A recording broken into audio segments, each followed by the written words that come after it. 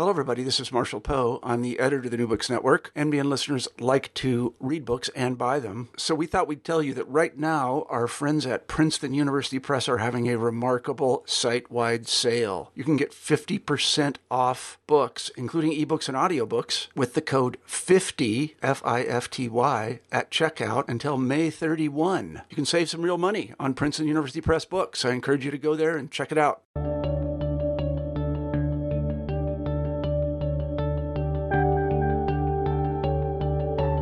This is New Books in Geography, a channel on the New Books Network. My name is Peter Ekman. I'm your host today. Today we're talking with Brian Tochterman, author of a very nice book called The Dying City, Post-War New York and the Ideology of Fear. This book was put out last year, 2017, with the University of North Carolina Press in a series entitled Studies in United States Culture. And Brian comes to us today from Northland College in Wisconsin. How are you, Brian? How's everything over there? I'm doing great, Peter. Thanks for having me on. Happy to talk about my book and to answer any questions that you have on it. Of course. So, thanks for making the time. Well, The Dying City is it's an intellectual and cultural history of one particular set of ideas that ends up establishing a pretty compelling through line through close to a half century of thought in and about New York City. The book starts around 1947, goes up to about 1985. In the epilogue, Tochterman points us towards the contemporary moment, and we hear a number of different voices, literary voices, voices from the world of planning theory and planning practice, other sorts of intellectuals, humanistic and social scientific critics of urban life, and a couple very compelling chapters on film and television and other forms of artistic representation.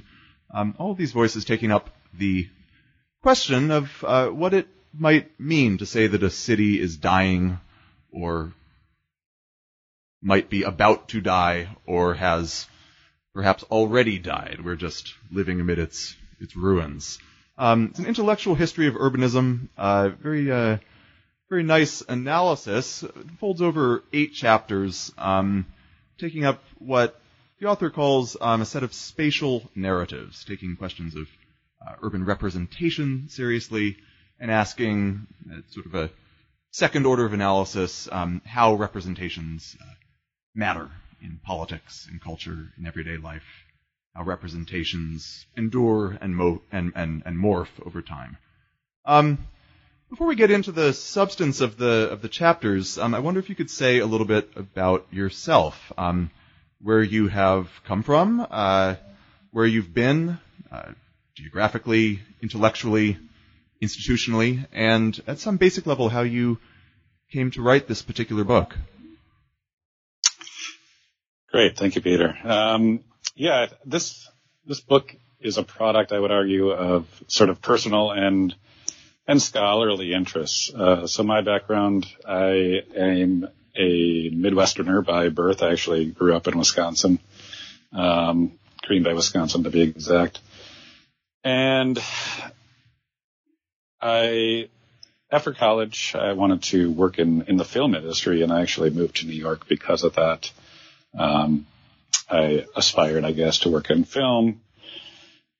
That career path, for whatever reasons, didn't pan out, and I found myself working in the city of New York, working for the Parks Department in New York, actually. And I had a pretty spectacular job that involved having an office in Central Park, but also driving around the city and sort of getting to know the city all around the 5 boroughs there. And in that sense, I really got to understand the geography and spaces of New York in ways that not even people who live there their whole lives sort of get to see. But when I would return to my hometown or visit my parents, I'd often get questions about sort of danger and sort of fear about New York City. This was in the late 90s, early 2000s, at a time when, as New York still is, one of the safest cities in the country, certainly one of the largest and safest cities in the country. So I think at that point, that sort of planted a seed in my brain about, well, what is the origin of this image of the city? And certainly I had probably carried those fears myself prior to ever visiting New York. You know, that was probably my understanding of the city as this kind of exciting and alluring place, but also this place filled with crime and danger and those sorts of problems. Fast forward a couple of years, and I via my work, I got interested in planning and geography, so I went to a master's program in urban planning, and I guess my aspiration had always been to work in sort of the history and theory of planning and development. And after I finished that degree, I moved on and decided to pursue a path in urban history at the University of Minnesota. Eventually, I got drawn back into New York via my research, and I really wanted to focus on New York in this era of urban renewal and demographic change and all these other sort of forces that are acting on the city in the post-war era that I initially did not plan on studying when I applied to graduate school or to my doctorate degree, but ultimately ended up studying. So, in that sense, this is really a project where a lot of my sort of personal path and a lot of my personal interests and scholarly interests intersect in that respect. And ultimately, from film to literature to the intellectual history and planning theory, all of that has admittedly been an interest of mine, and certainly a significant reason why it ends up as the key sources in this text. Fantastic. Well, the book is organized chronologically. The first, it's really a set of 4 pairs of chapters. The first pair of chapters, bringing a couple of literary voices together, you set up a pretty strong conceptual contrast between what you call Cosmopolis on the one hand, it's more sort of optimistic vision of the city's possibilities, and on the other hand, Necropolis, the city of death. And you exemplify these concepts through 2 particular authors, the essayist E.B. White, and on the other hand, the figure of Mickey Spillane. I wonder if you could say a little bit about what these concepts mean on the most basic level, and then, in a sense, how they endure, how they lend a certain kind of structure to discourse on New York over the next half century or so. Yes, of course.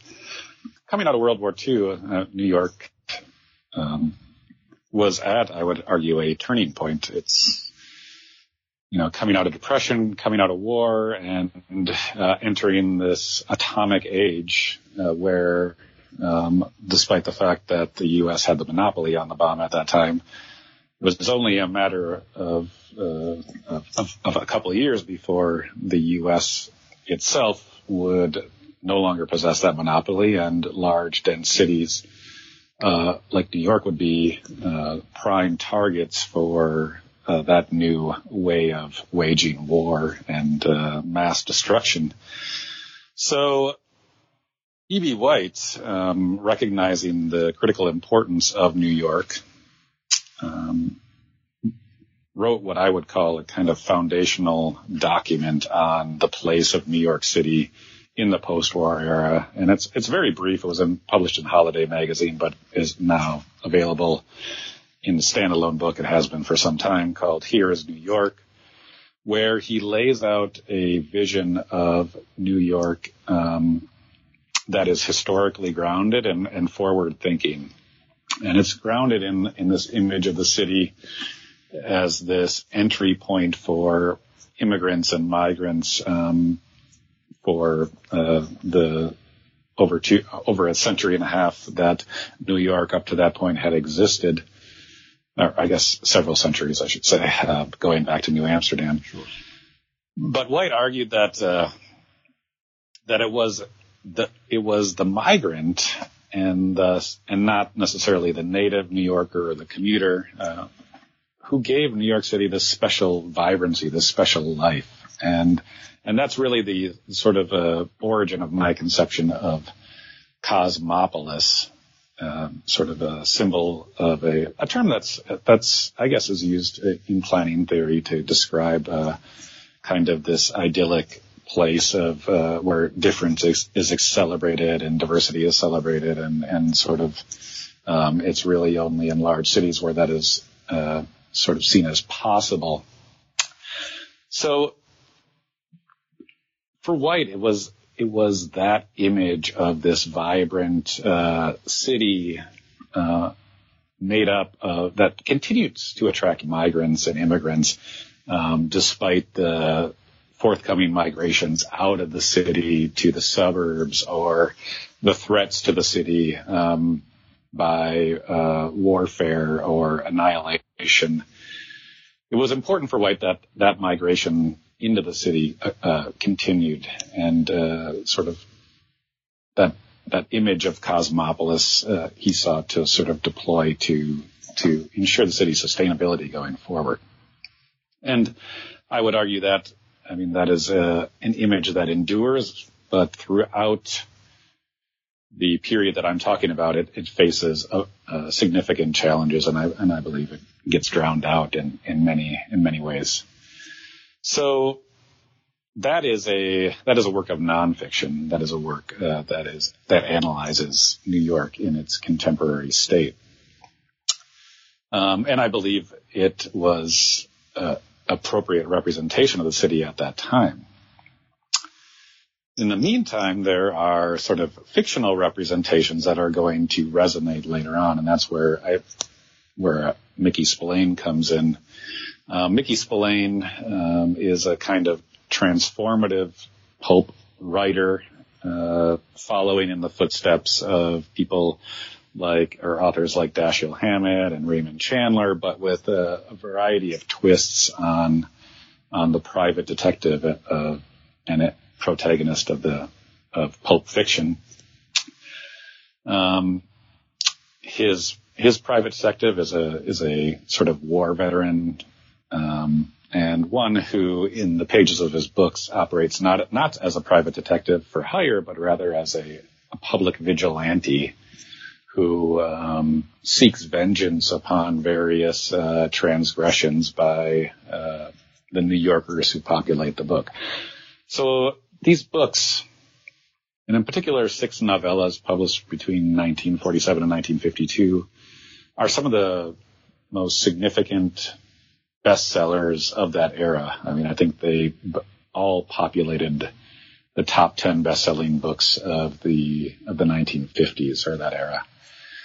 So it was a narrative of a city that was in decline, in the throes of violence and decay, that reached a significant audience at that time. And it was, of course, a very sensationalist and exaggerated version of the city. But as I suggest in my book, it was one that would resonate with a variety of commentators down the line.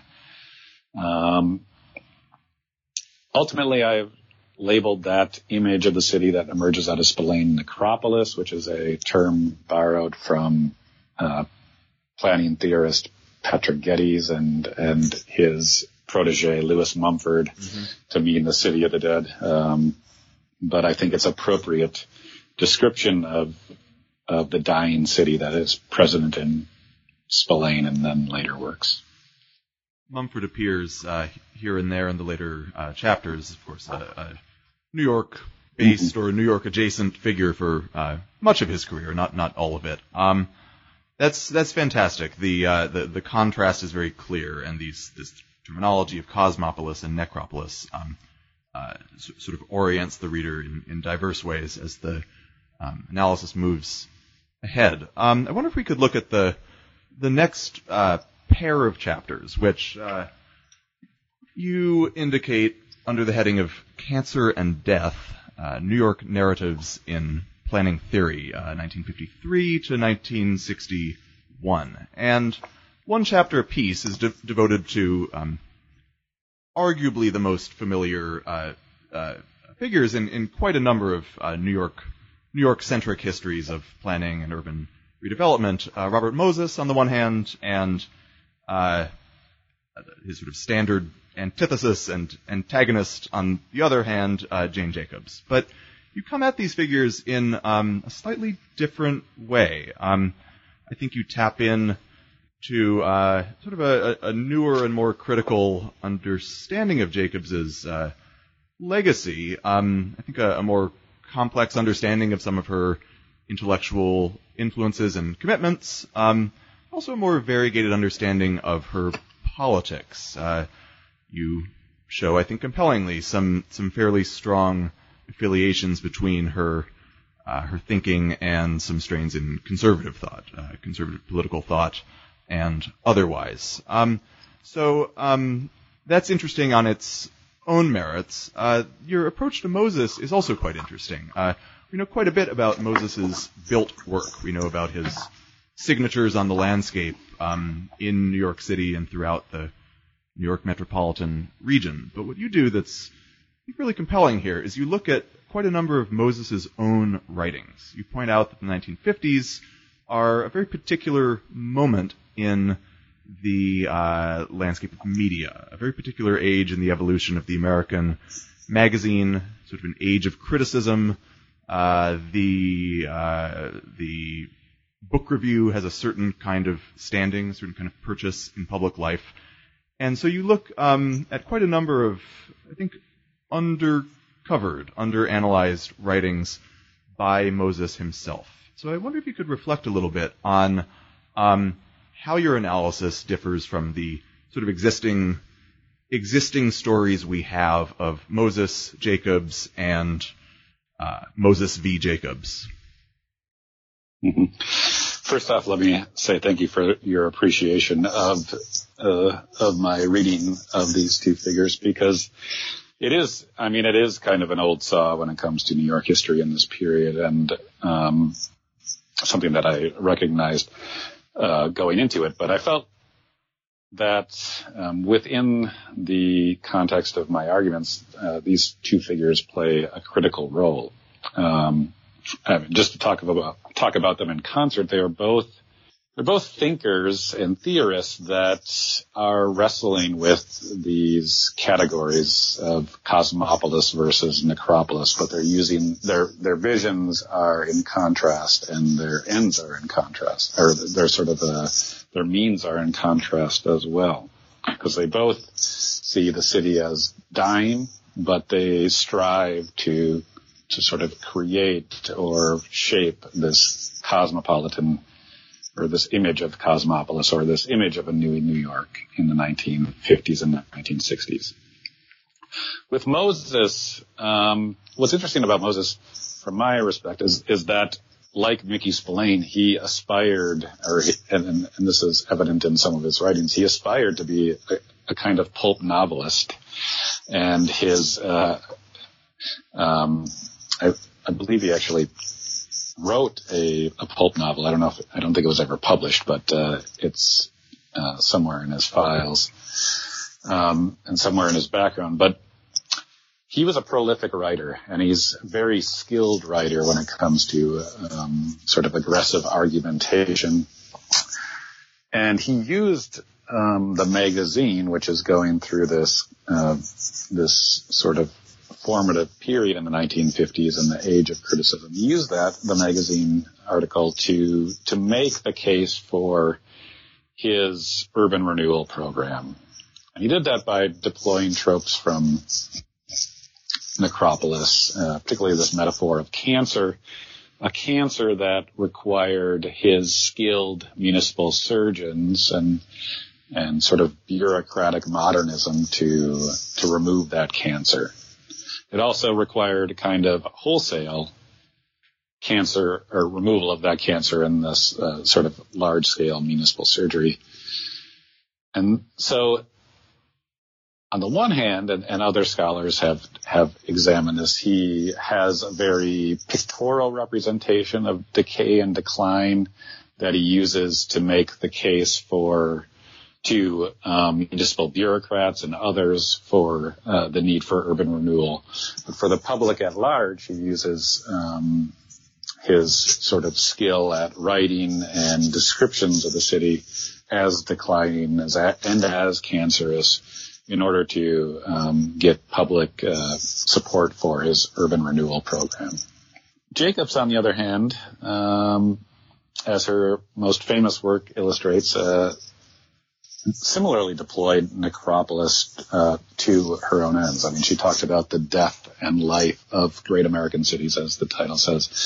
So the image of death wrought by Moses's projects and modernism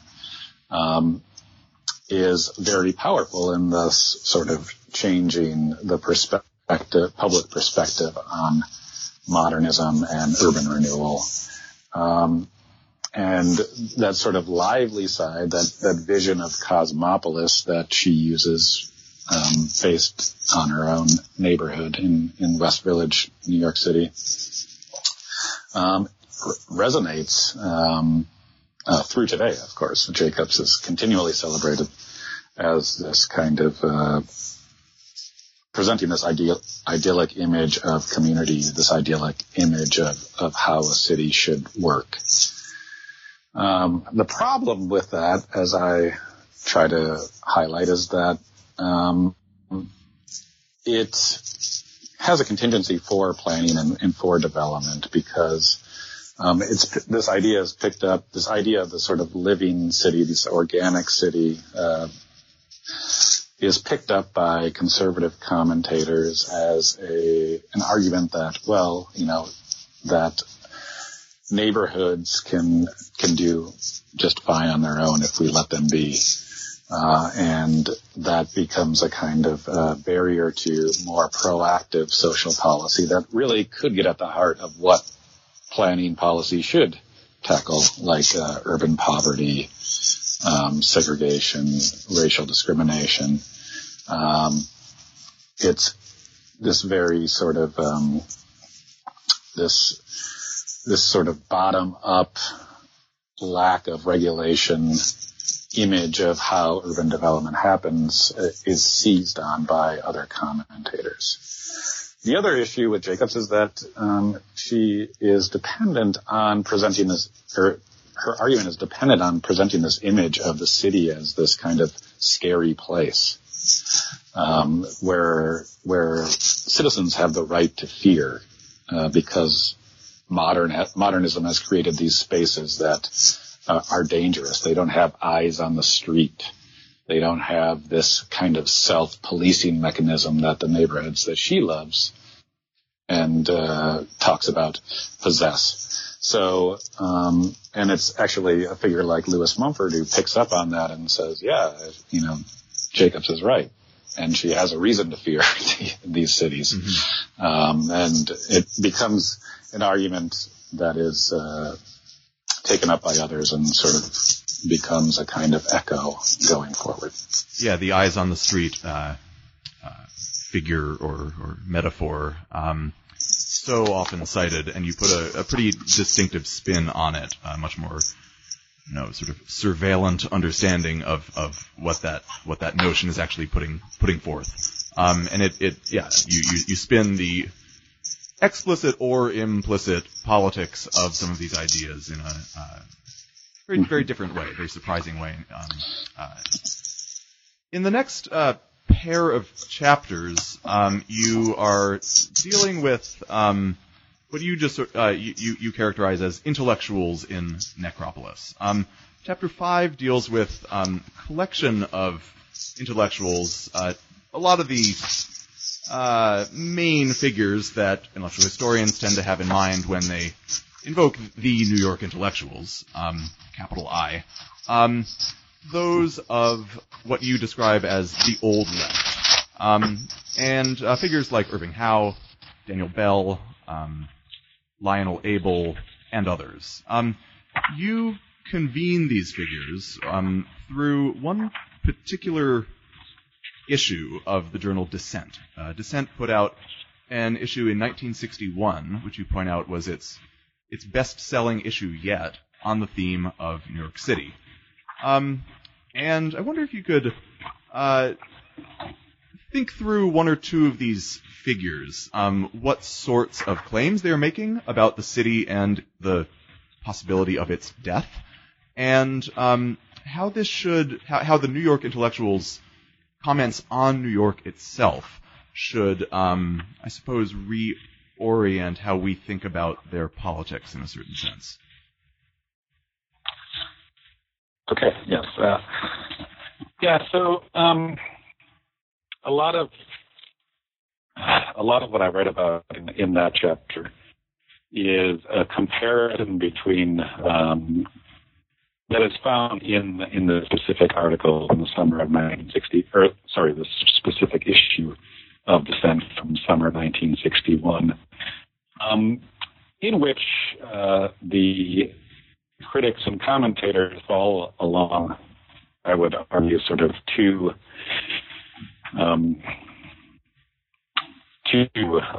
guard, if you will, what you call it, the old guard and the vanguard, with respect to their vision of New York City. The old figures that I highlight, the old left and the old guard of the New York intellectuals that I talk about, as you mentioned, are Irving Howe. Daniel Bell is another key figure there, and a little bit lesser known intellectual named Lionel Abel, who it's one I would argue the most vicious jeremiads about New York in that period, especially at the beginning of the 1960s. It isn't until the late 1960s where you have more overt attacks on from local there. But what's interesting about the New York intellectuals at this time is they really,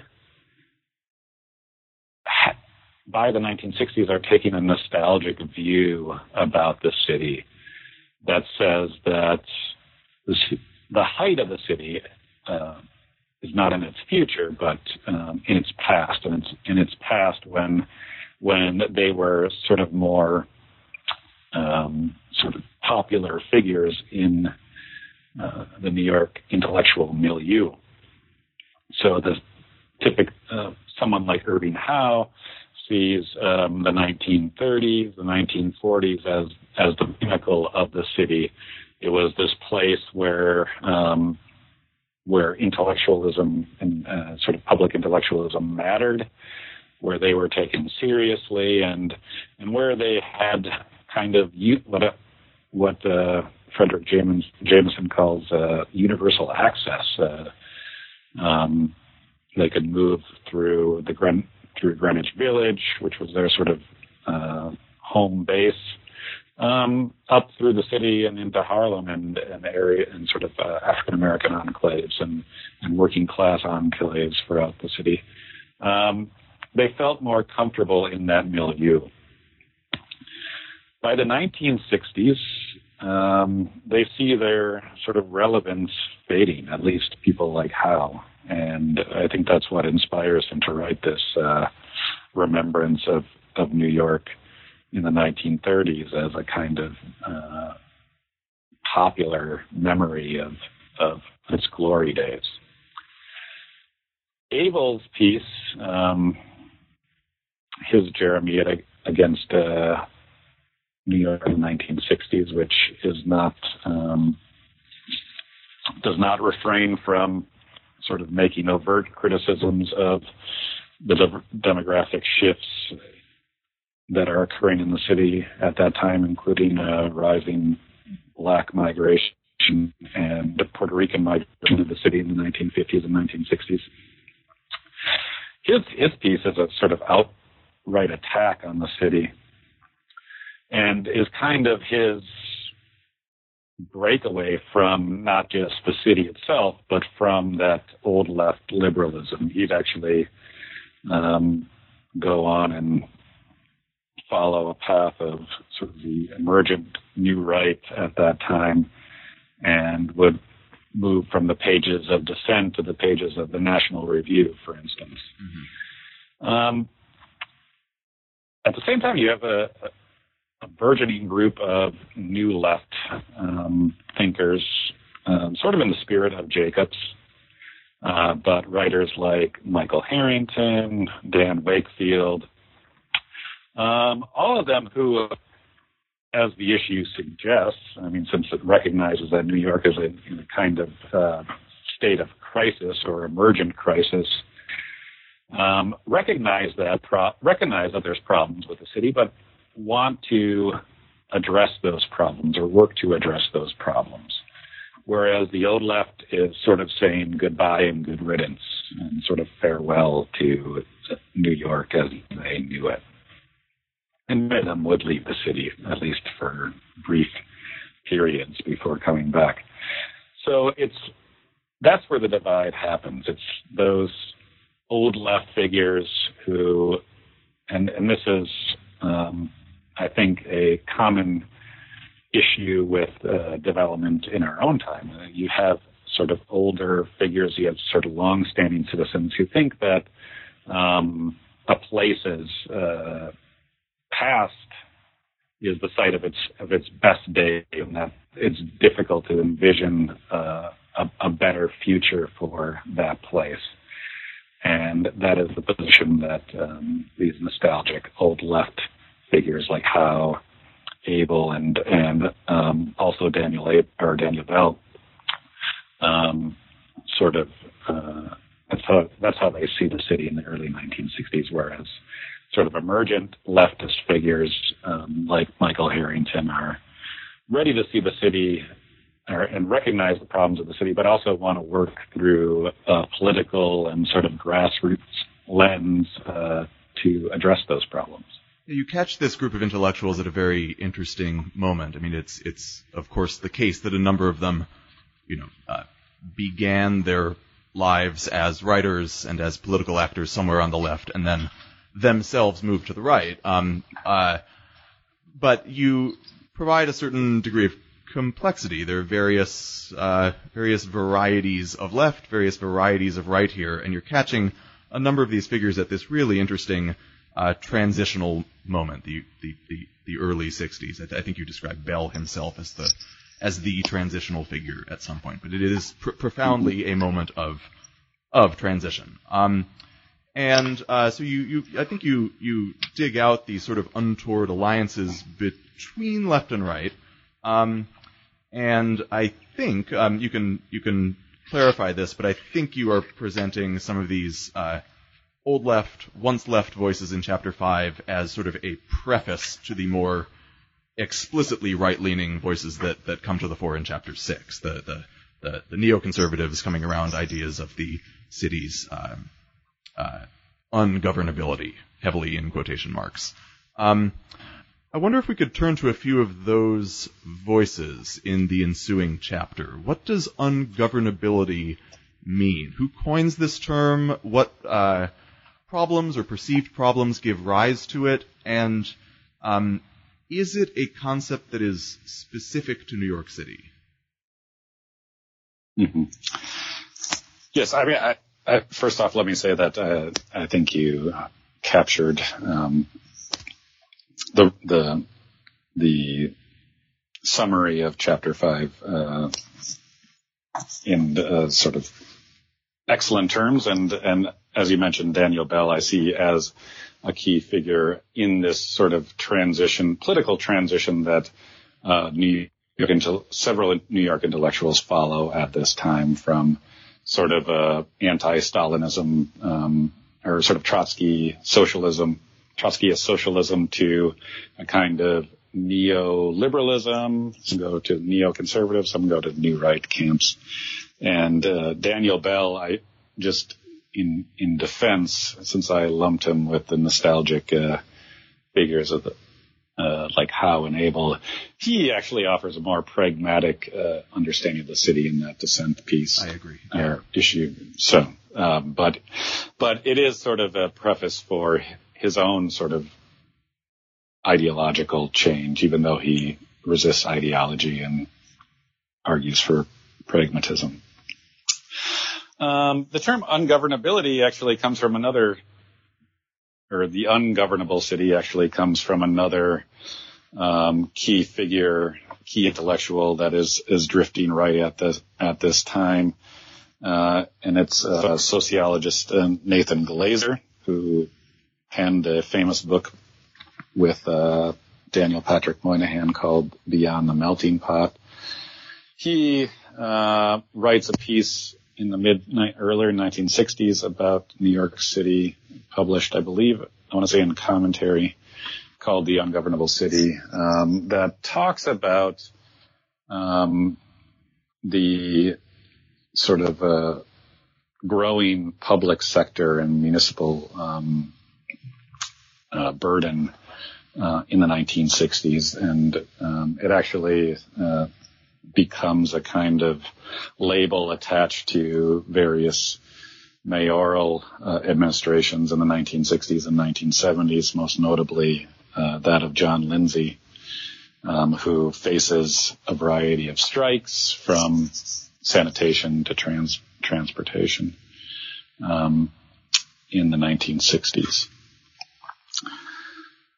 But it's figures like Glazer and figures like Irving Kristol and other new neoconservative commentators that are going to seize on the arguments of sort of new left intellectuals and other sort of representations of the city to sort of counteract any attempt to expand the welfare state or expand municipal services to aid people in need.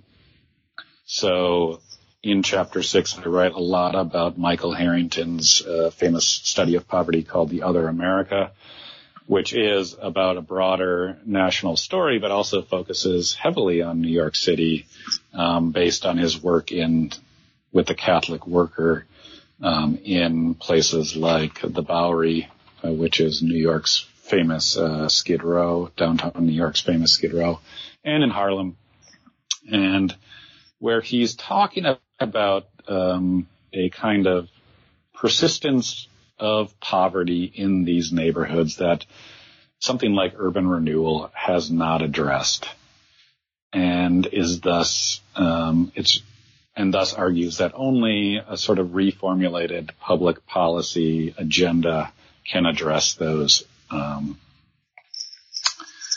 address that problem. However, it's people like Glazer, or Moynihan, Daniel Patrick Moynihan, and other sort of new right and neoconservative commentators who seize on the kind of tropes in Harrington's writing and also some certain phrasing in Harrington's writing to condemn the victims of those poverty to a life of poverty. So some key phrases like the culture of poverty, which emerges from new left critiques and studies of poverty, like Harrington's, becomes ascribed to New York's poor and New York's racial minorities as a way to say it's futile to address these concerns because the culture is so deep and thus it's pathological. So another phrase is the tangle of pathology. That's Daniel Patrick Moynihan's term for the situation in places like Harlem, from Moynihan's famous memo on the black family in the 1960s. So that's where this transition sort of continues from sort of leftist critiques, but also sort of reporting on the ungovernability of New York, that sort of that becomes the narrative that is seized by New Right and neoconservative commentators in the 1960s. Yeah, and I think very interestingly here, I mean, the concept of pathology, of course, coming from a medical discourse, and in a broader sense, you make the case that I suppose if we had been in the 50s or the age of criticism, the 60s, in a sense, are this sort of age of social science, and there's this new purchase and new visibility of social science in public through figures like David Reisman, C. Wright Mills, Kenneth Clark, Glaser and Moynihan themselves, John Kenneth Galbraith, and others. So there's this really strong sense that there's a sense there is the attempt to make these claims in not only a polemical register, but putting a certain kind of scientific precision behind them. Is that right? Yes. Yeah. I mean, that's something that I would argue comes from Moses. I mean, it is. Mm-hmm. I mean, it's like, he's talking about the ailment of the city, and the sort of the city is dying because it has cancer. At the cellular level, I mean, it's when it becomes sort of taken up by other commentators, it's the result of this kind of pathology that is seen as inherent in those cells. I mean, meaning neighborhoods and individuals who populate those neighborhoods. So, I mean, yes, what is striking, and hence the title of the book, is this kind of consistency across media, across commentators, who see the city as this organism and who see it as dying and ailing. It's really a kind of striking personification of the city. And then you have a figure like that is prevalent in this writing. Yeah. Then you have a figure like Edward Banfield, explicitly conservative political scientist, writing towards the end of the 60s, early 70s, who sort of breaks it wide open, saying that not only are these pathologies uncurable, action is impossible. Even attaining really precise knowledge about the city as a social scientific problem is itself in question. Banfield, James Q. Wilson, some of these figures, you'll read 200 pages of their stuff. This very, precise, all the trappings of, empirical social science, and then the last 2 paragraphs of the book, we know nothing. We can do nothing. We must do nothing. So the way we get from this sort of scientific impulse to this sort of political polemic is fairly interesting at this point in time, I think. Yeah, and I mean, from a planning and sort of a contemporary lens,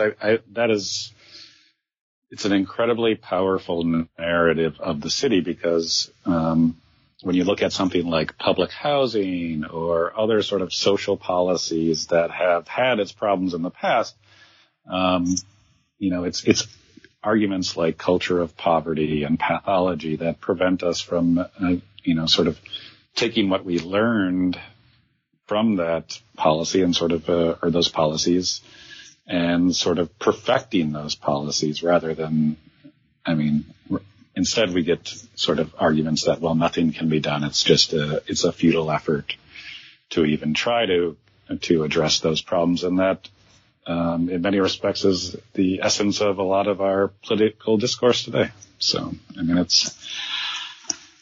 it's I feel comfortable drawing those lines anyways. Mm-hmm. Mm-hmm. We might now turn to the last pair of chapters.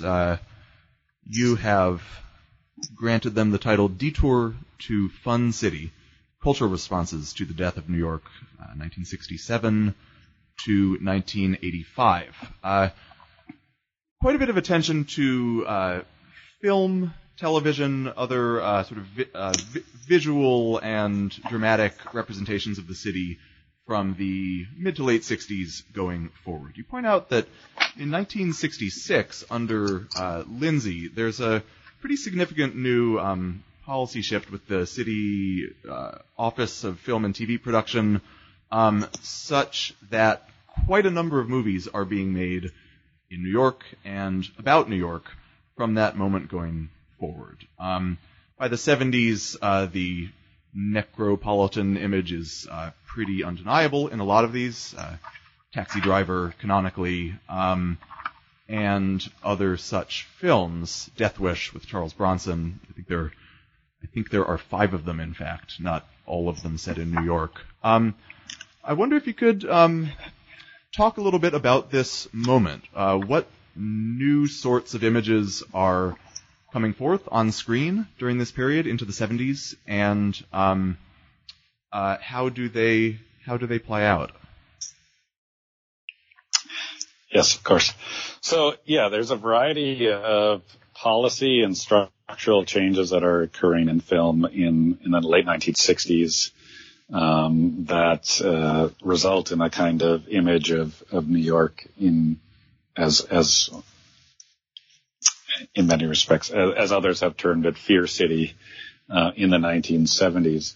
So on the one hand, as you mentioned, there's a push by Mayor John Lindsay to incentivize film production in New York City during the 1960s. You can see a kind of a qualitative difference between films produced on Hollywood sound stages but set in New York in the 50s and 60s, and those films later on that are shot on the streets of the city. So he incentivizes film in the city. So what he hopes is going to market what his vision of the city, which is a kind of cosmopolis vision of the city he calls Fun City. That's exciting, alluring, and filled with harmless thrills. At the same time, in Hollywood, you have this change in sort of how films are made. You have this emergent period of bold experimentation. You have this new rating system that's going to allow for more graphic depictions of sex, more realistic language, and just this new sort of young filmmaking style that is going to push the boundaries of film as art. So those things come together in New York in the late 1960s and 1970s, and the films start taking up this image of the city that prior to that has been in these niche journals like Dissent, or in these in books like The Other America, or in other sort of special investigative series by local newspapers, or high-profile crime events like the murder of Catherine Genovese in 1964, which shocked the city. This was a random rape and murder that really highlighted apathy in the city in the 1950s. Mm-hmm. So film becomes the vehicle to sort of spread, to broadcast this narrative of the dying city to a national audience in ways that a small-scale journal like Dissent just could not do. And that's the sort of next step in the sort of evolution of this narrative of the dying city. So Death Wish, I would argue, is kind of the film par excellence, or the sort of necropolis film par excellence. But there are others that I talk about: Midnight Cowboy, The Out-of-Towners, Taxi Driver. All of these films sort of are engaging in these debates about not just New York City, but about the divide between city and suburb, and sort of New York versus the Sun Belt and the West Coast, all to sort of create a kind of basically the antithesis of Lindsay's goal with that program. So what goes on screen in Death Wish? Bronson is living on the Upper West Side. I think he's a professor of some sort, and someone close to him is killed, and he just shifts into full vigilante mode. And then what? Well, he's actually an architect. Oh, that's right. Okay. Which is even, and that even makes it more pertinent to this period. So he's an architect, and he's designing these skyscrapers in downtown Manhattan. Until his wife and daughter are the victim of a random home invasion. By three sort of gang members, one played by Jeff Goldblum, who sort of get their names off a supermarket delivery slip. His wife ends up dead, and his daughter is in a coma from the rape and the assault. And what Bronson's character realizes is that, or once he confronts the police admit that there's little chance of finding the perpetrators of this attack, because in the city that's just the way it is, they say. So it symbolizes that the city is, the police are both overburdened, but they're also sort of ineffective in their police strategy. In order to clear his head, his architectural firm sends Bronson's character, Paul Kersey, to Tucson, Arizona, where he's been hired to design a suburban subdivision for this very sort of funny, he's not a funny person, but he's just a kind of contextually funny archetype of a kind of good old boy developer who loves guns and loves talking about the problems of New York City. So it creates this contrast of New York versus the Sun Belt, of city versus suburb, and sort of liberal gun laws versus conceal carry laws. So what happens in Tucson is not just the sort of transformative work on the suburban development, but the developer takes Kersey to his gun club and treats him to some target practice, and then sends him home with a gun as well, and that becomes his tool for becoming a proactive vigilante, sort of indiscriminately killing sort of small-time criminals, muggers, and other sorts of what would later be known as quality of life inconveniences in the streets of New York. So he's not out trying to capture his wife's killers. Rather, he's just doing the work that the police are supposed to be doing, and he's also doing it in a way that is sort of supersedes due process, not unlike Mickey Spillane's protagonist. It's been a while since I've seen any of the five, in fact, but yeah, there is this sort of generalized other, the creeps, or the freaks, right? It's not sort of, due process pursuit of particular suspects, but something more, something broader, more diffuse, more fearful than that. I was just going to say, it's very, even though the original attackers are white, it becomes very racialized in his sort of cleaning up of the city. And he faces no consequence other than being asked to leave the city. So he doesn't face justice because he becomes celebrated as a hero to citizens of New York. So, all right. Well, in the final chapter, you bring in quite a number of other films from the later 70s into the 80s. You also take us into what you describe as the age of appropriation. You discuss the lure of decay and certain ways in which these once threatening, once repellent, perhaps, images of the city end up becoming their own kind of attraction, their own kind of commodity in a certain way. Pitched battles over questions of graffiti in 1970s and 1980s are remarkably intense. Figures like Nathan Glazer end up having quite a bit to say on this topic.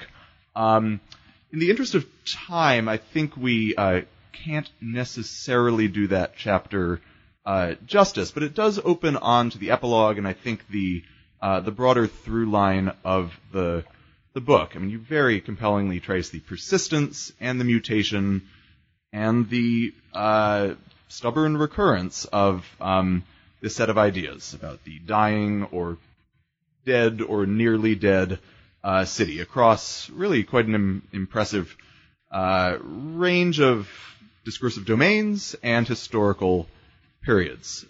So in closing and kind of wrapping up here, I wonder if you could think a little bit about the extent to which this image is still with us today. Whatever is the first year of the contemporary moment, the 21st century or thereabouts, is this still utterly present in the same form as before, or is this underlying hunch and set of fears still in mutation? Mm-hmm. It's certainly in mutation, and I think the categories, certainly the prevalence of the categories and the strength of the categories, Metropolis, certainly go undertake a shift in the 1980s and 1990s, and that's a lot of the final chapter is about it. Really, this narrative starts changing, and it has to do because of people recognize what happened in the city in the vacuum left by the wake of this narrative decline. But I suspect the image of the city of Necropolis is still, as my own personal experience relates, I still think, for people who aren't familiar with places like New York, there's still this image of a kind of hostile, dangerous place and whatnot. But it really, the image of Cosmopolis has won out in many respects. The city is growing faster than it's ever grown, and it's larger than it's ever been. It is tied to significant growth in standard of living and sort of median income at this time, and development is occurring, as well as sort of contingencies like displacement and gentrification in a lot of neighborhoods that would be unheard of in not just the 1970s and 1980s, but also in the early 2000s when I first moved there. So in that sense, and the city continues to attract in the spirit of quite significant migrants and immigrants from all over the world. With that said, whenever there's a kind of uptick in crime, there's fears about New York falling into this, falling towards the bad old days.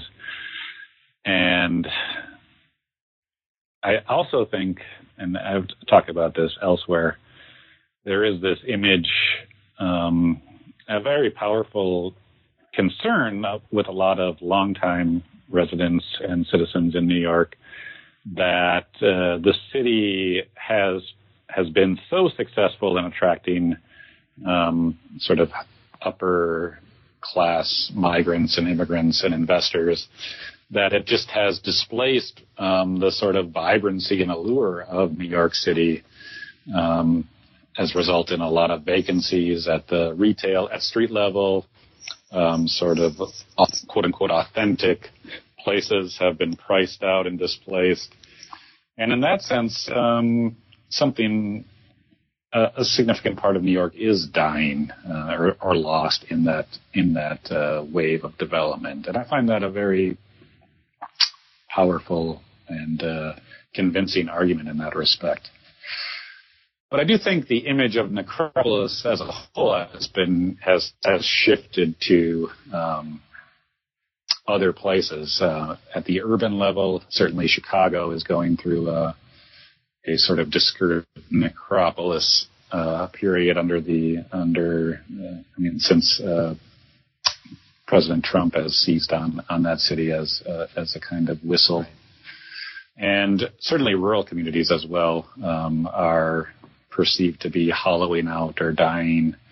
And I sort of witnessed that firsthand since I live in a smaller city in a rural region. But I guess I would conclude by saying it gives me hope that fate isn't necessarily foretold, given the experience of cities in the era of the urban crisis, where they were sort of written off and sort of left for dead.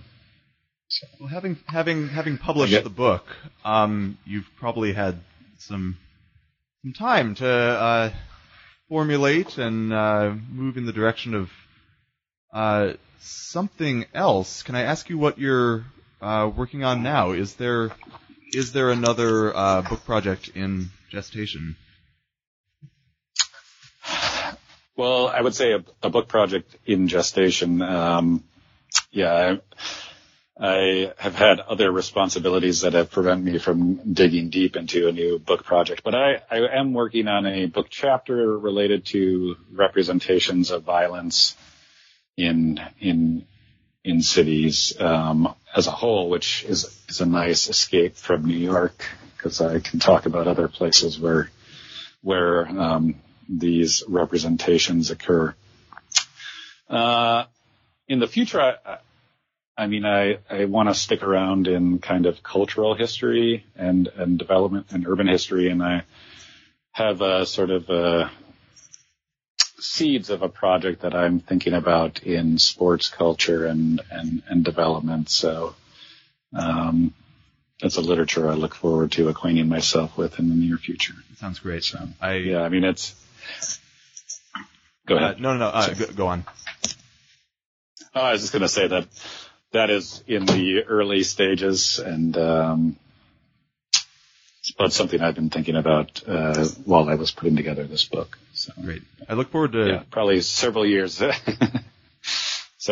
the line. I'm willing to wait. Look forward to seeing what comes of that. We've been talking with Brian Tochterman here, the author of The Dying City, Post-War New York and the Ideology of Fear. This is a book that came out just last year, 2017, with the University of North Carolina Press. I had a great time reading it. Brian has been very generous with his time, and thanks so much for doing this. Thank you, Peter, and thanks for reading the book, and I appreciate your analysis of it. It's obviously comprehensive, and you spent a lot of time thinking about it, and I'm happy to talk about it, so thank you very much. It's been a pleasure. Thanks a lot.